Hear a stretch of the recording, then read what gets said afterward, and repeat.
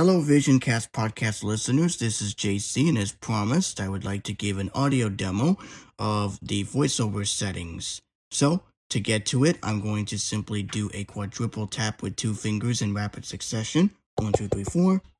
Voiceover settings, heading. And here we go. I'm going to flick to the left with 1 finger, and I'll let you hear the settings that we have. There's quite a lot in here, so let's get started. Done. Filter. Dictate sounds. On. Audio ducking. On. Volume. 100%. Speaking rate. 30%. Hints. Off. Navigation style. Flat. Typing style. Touch typing. Slide to type. Off. Always speak notifications. On. Braille alert messages. Off. Braille auto advance. 0.5. Braille input. Uncontracted 6.braille. Braille output. Uncontracted 6.braille. Braille tables. Default.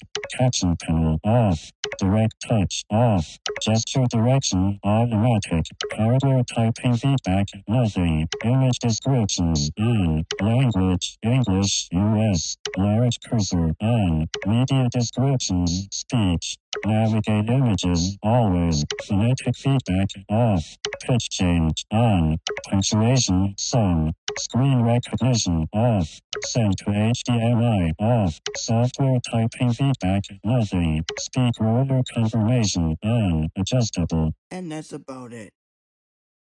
This is a great way to adjust voiceover settings quickly. Sure, you can go to settings, accessibility, voiceover, but it's going to be the same exact thing as I demoed for you. I hope you enjoyed it, and I can't wait for you to try it out once iOS 15 comes out of beta. I've already tried it, and I'm loving the new setting. It lets me adjust voiceover settings quickly and much easily without the frustration of going into settings, accessibility, voiceover, and changing them one by one. Anyways, that concludes this demo. If you have any questions, please feel free to write to me, jcdjmac@gmail.com. And please subscribe to the podcast. It would really be appreciated if you all subscribe.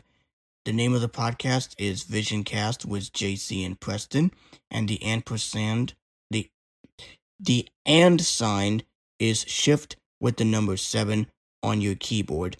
Or if you go to the touchscreen keyboard on your mobile device, find numbers, and then you'll find the and symbol right there. So that about does it. I will see you this week for our general episode.